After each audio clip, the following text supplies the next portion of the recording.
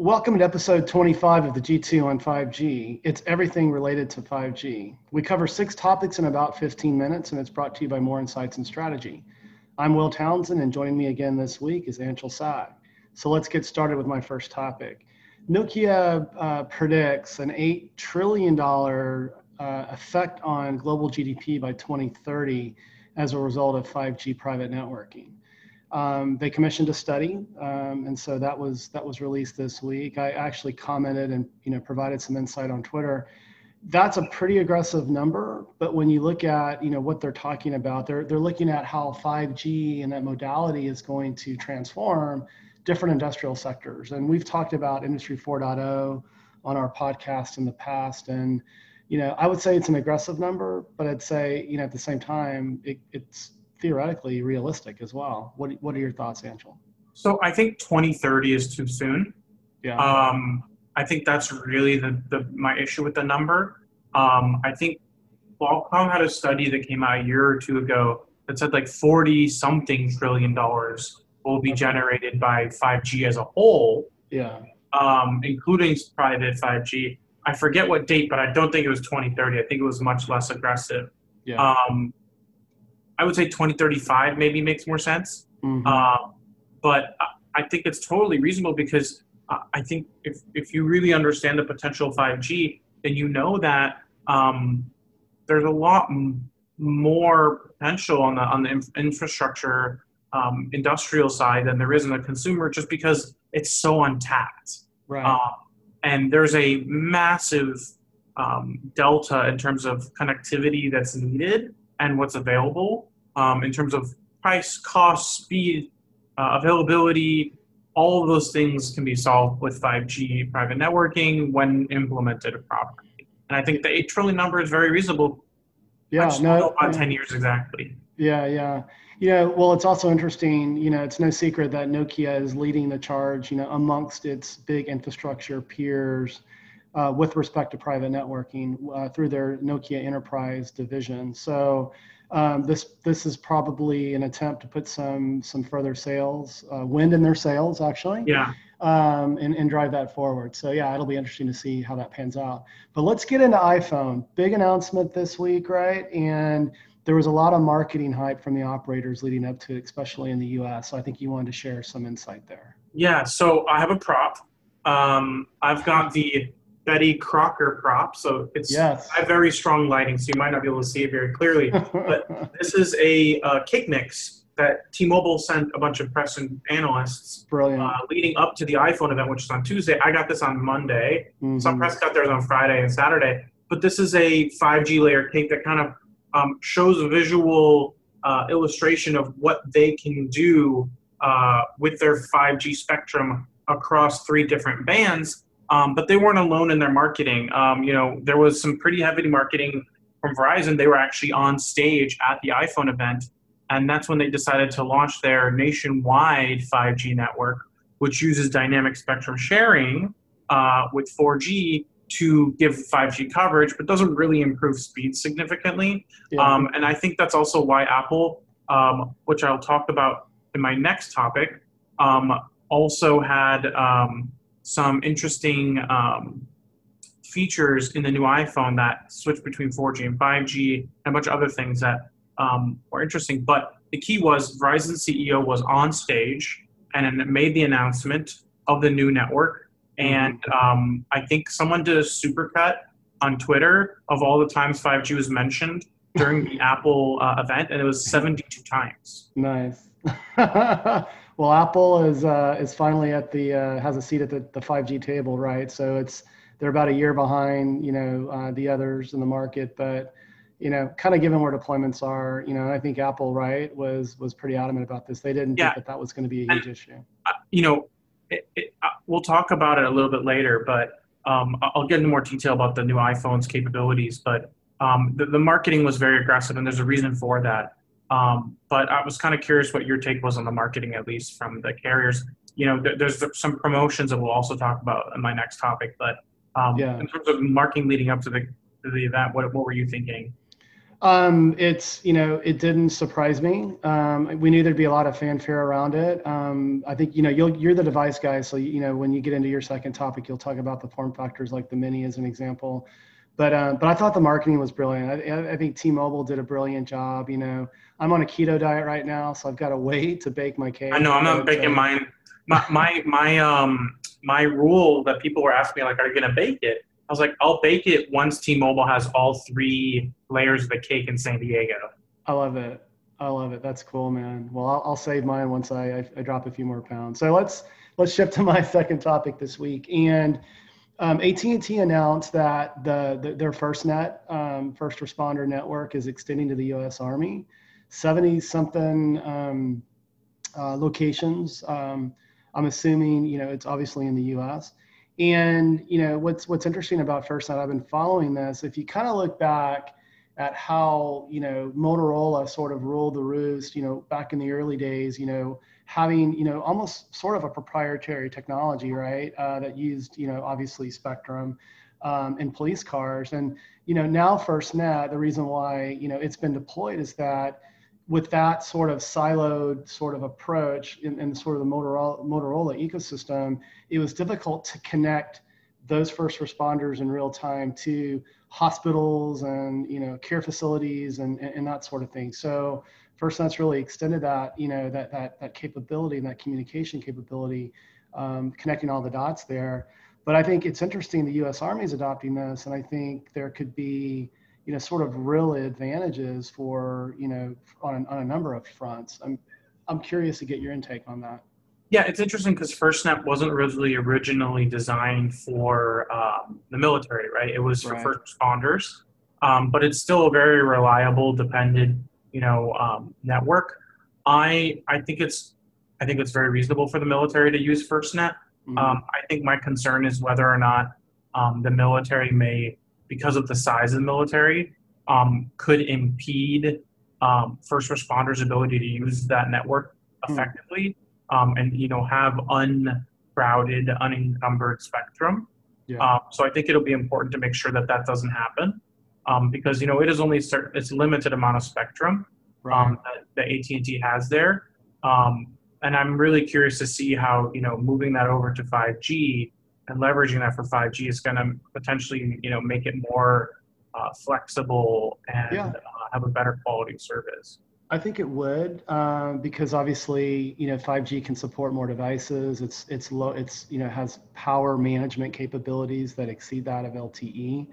And when I think about it, think about, once they can deploy 5G, within FirstNet, then you can start doing things like real-time, video, high-resolution video from an ambulance, as an example, back to a hospital, so that you can be doing a better job of preparing triage and that sort of thing. So, and I think the applications could be interesting for the military as well. But to your point, yeah, I'm a little concerned, is that going to crowd out the first responders? But, I guess time will tell, right? Yeah, definitely. Yeah. Well, let's move on to your second topic. It's the 5G iPhone.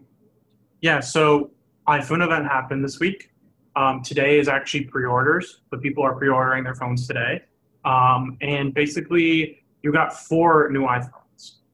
You have the Mini, then you have the 12. So they're all iPhone 12s. You have the iPhone 12 Mini, which is actually the smallest, most compact 5G phone that's available today. Mm-hmm. It does not lose any of the features of the standard iPhone 12. Has the same camera, processor, connectivity, everything, in a smaller body. So that's going to be very popular. Then the iPhone 12, then there's the iPhone 12 Pro and the iPhone 12 Pro Max. And all 4 models support 5G. And in the US, all 4 models have millimeter wave, which is quite the achievement, because a small body phone is very difficult to do both low band and millimeter wave. There's just, the real estate isn't there. So Apple probably did some magic there on the Mini. Only the US model will be millimeter wave. All other models will be just sub 6. Yeah.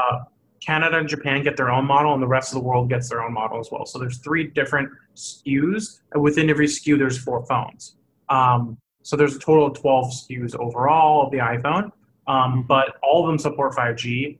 And the reality is there's going to be support for mid-band as well in the US. So This is going to be a future-proof kind of device where if you're on Verizon or AT&T, and as they start rolling out the spectrum, you just will need kind of like a radio update, like a software update to your phone. Yeah. So that's a really great thing for users. And at the same time, I mentioned earlier they talked about 5G 72 times during the press conference. So 5G was obviously the number one feature for the iPhone 12, Right. and I think it's a long time coming. Some other competitors are already on their second and third generation of 5G phones. Sure. So Apple is behind, but in typical Apple fashion, they came out swinging, and they didn't really substantiate a lot of their performance claims. Mm-hmm.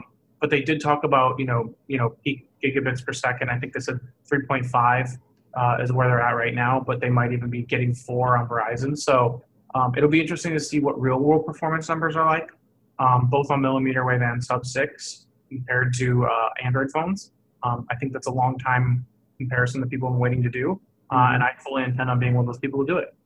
Yeah. The Mini is interesting, and I'd love to get your take on this. My initial thought is like, hey, that form factor might be really ideal, for activities like, sports and boating and skiing and that sort of thing. I mean, where do you think the desire is coming from, for a smaller form factor? Palm introduced this mini, tiny little phone, unlocked, sold directly through their Right. website. But I'd love to get your take on, where you think the applicability is for a smaller format phone. So I think the smaller phone, first of all, women have smaller hands. So they like smaller phones, and lots of phones have gotten really big, and lots of people are now using their pinkies to hold up the size of their phone, and they have indentations in their pinkies because they're doing it. So Right. I think having a phone that fits in your hand comfortably is an ephemeral desire. Yeah. But I think having a smaller phone, I love having a big screen, but I hate having to hold a big screen. Mm-hmm. So I like having a foldable, like, the Galaxy Fold, where it's skinny and then it unfolds into something bigger. But obviously iPhone doesn't have a foldable. So the best thing you can do is make it a compact device with a very big screen. So I think there's a lot of people who want something like an iPhone SE size without having the giant bezels, Right. want to have a compact phone that's no compromises in the performance and features. And I think that's what the Mini is. It's really a no compromises device that really fits everyone's hand. Yeah. No, I like the form factor. I mean, I think personally, if I'm going to the beach or if I'm skiing or doing whatever, it's just more pocketable. But I've been a fan of the Samsung, Note products as well as the iPhone Max. So it'll be interesting to see customer acceptance. And by the way, you get the award for the $10 word a day ephemeral. That was beautiful, beautifully done, Anshul. Let me move to my third topic this week. And Qualcomm. So Qualcomm will be doing their 5G summit. You and I have attended many years in Spain, and they'll be doing it virtual this year. And I'm looking forward next week. We've been pre-briefed on some things, and I think you're going to see, from an infrastructure perspective, some pretty interesting things from Qualcomm. We were both on that call earlier. Any thoughts there after we finished that call? I think it's going to be very interesting. We have to be careful because it's under embargo until the 20th. So I mean, the thing is, Qualcomm's 5G Summit is always where the company tends to make pretty big announcements around technology that enables the growth of 5G. Mm-hmm. And they've done a lot of modem announcements in the past there. Yeah. And they've also done some infrastructure announcements. So I would expect probably a little bit of both. Mm-hmm. They're the leader in 5G when it comes to technology. Apple is using their 5G modem in their phones today. Mm-hmm. And so are most Android manufacturers. And there's a possibility even Huawei may, if Huawei goes with Qualcomm chipsets, if they're allowed to. So they're kind of the leader in the technology space. So I think that whatever they are going to announce next week will be really important for the industry in terms of long-term growth and sustainability. Yeah, I agree. They are really driving the 5G ecosystem. So I'm looking forward, to Cristiano's keynote and, learning more. There'll be several tracks here that, Angela and I will have access to, and you may see some Forbes write-ups in the near future, so stay tuned there. So let's move to your last topic this week, and it's, I've been following this week as well. It's all about 6G and a new alliance, right? Yeah, so there's a new alliance called the NextG Alliance, which seeks 6G leadership, which is kind of a organization that the Alliance for Telecommunications and Industry Solutions, ATIS, has launched. And they are working with, wait for it, AT&T, Bell Canada, Ericsson, Facebook, InterDigital, JMA Wireless, Microsoft, Nokia, Qualcomm, Samsung, TELUS, Tellinks, T-Mobile, US Cellular, and Verizon. So pretty much most of the big North American carriers and infrastructure providers. They said there are more names coming, but basically it's kind of like an acknowledgement that there needs to be a path from 5G to 6G, and collaboration and cooperation as to what the carriers and the technology providers need to do to make that transition smooth, and I think also to be able to leverage the right infrastructure in time for what's needed for the industry, because it's gonna be a decade thing, right? We're not gonna see 6G for quite some time, right? But I think it's important that we have standards bodies, but there's also pre-standards conversations that need to occur amongst the companies to agree to what they should bring into the standards. Yeah, I agree. And academia is going to be involved as well. I think I've spoke to this on a prior podcast, and I also wrote a Forbes article. I visited my alma mater, the University of Texas at Austin, and they have an organization that's focused on advancing, sort of the next generation of cellular connectivity. Qualcomm is actually a sponsor on campus here in Austin, Texas.